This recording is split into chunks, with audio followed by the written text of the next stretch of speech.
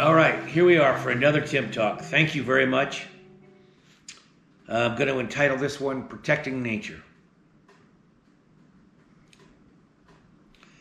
And some of these Tim Talks might overlap. You know, folks, I'm not that organized to not do that, but I'm the kind of a teacher, I believe, that the repetition of things is very important.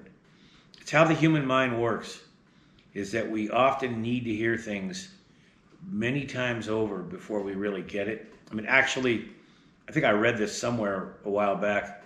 Professional advertising companies or advertising type gurus, they know that. That's why commercials on TV or on the radio or in magazines, you see them over and over repeating the same thing.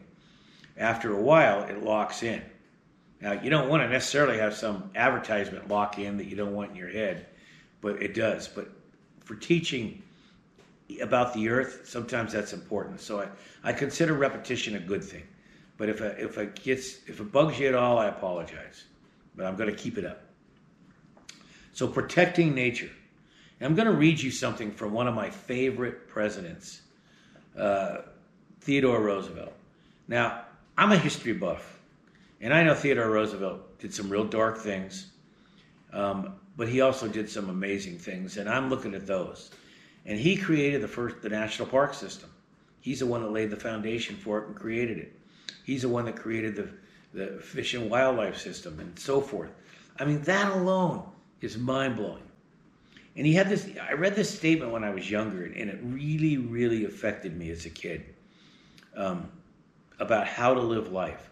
And we can apply this directly to our relationship to nature and how we're going to protect nature.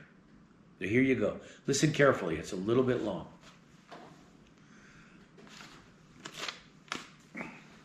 It is not the critic who counts, not the one who points out how the strong stumbled or where the doer of deeds could have done better.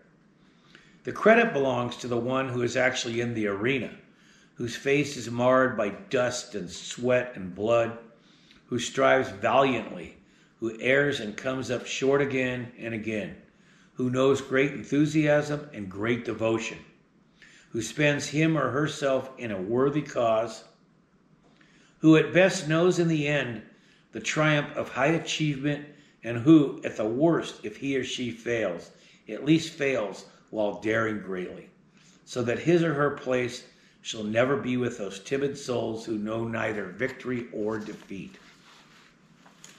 Ho to that, huh? Now think about that for a minute.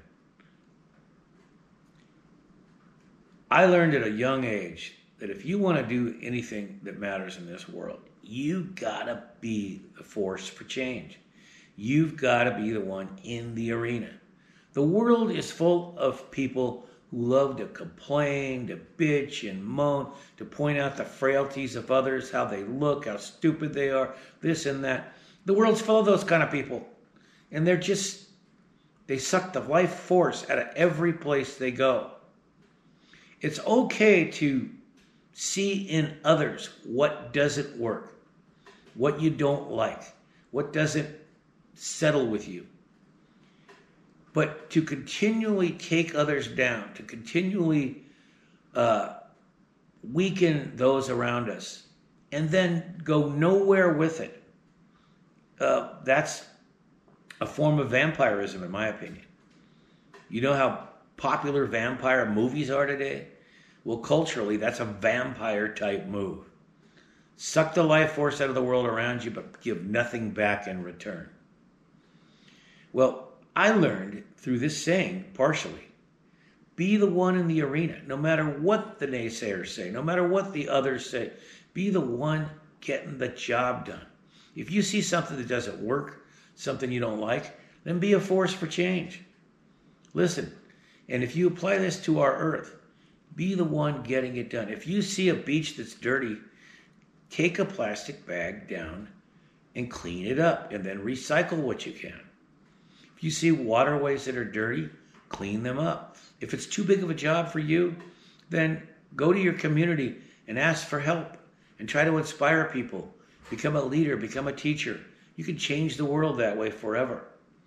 If you if you know of things that need help, like plastic in the ocean, or fixing trails in national parks and forests, or helping to clear woods and make them cleaner so that they're more fire safe. We do that a lot here on our land in Mount Shasta. It's endless. Get involved in nature organizations that have information, local groups. Donate to land trusts. Help land trusts volunteer and help them out so that they can save lots of land.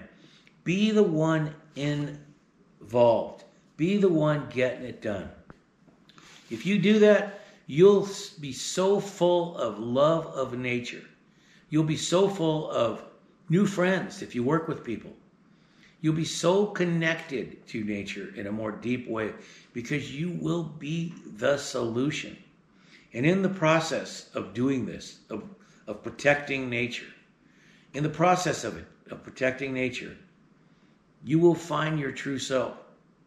You will find the hero within you, that sacred being that just longs to be set free to go out and make a difference. And in that fulfillment, you will find new ideas for your own life and for how to live. And on and on and on. Okay? Now, and these are times when more than ever, nature needs our help. All around the world. All over. Wherever you live. But I'll say one thing. While I want you to be involved all around the world and all around the country, know that where you live is where it's most personal.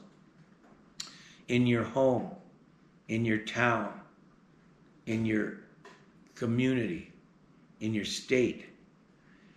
That's where you can make the most because it's personal. The places that you live in, where you see them every day.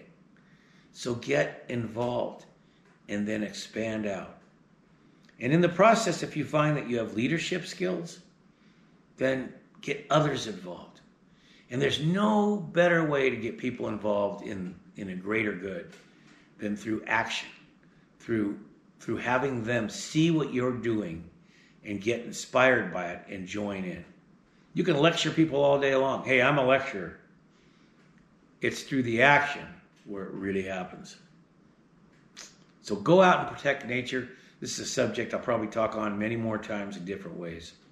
Go out and protect nature. It's the right thing to do. Oh, thank you for listening.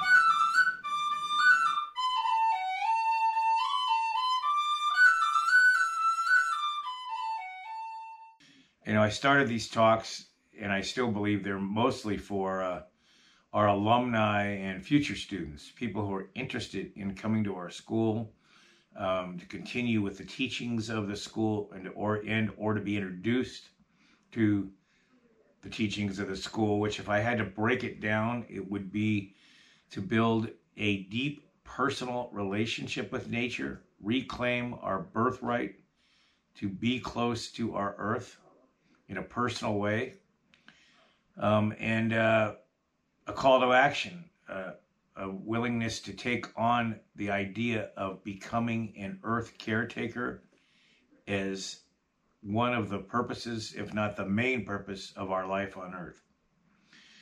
That's what these talks are about. I hope they inspire people, and I'd love to hear from you on ideas for talks you might like to hear and questions you might have if I brought any up.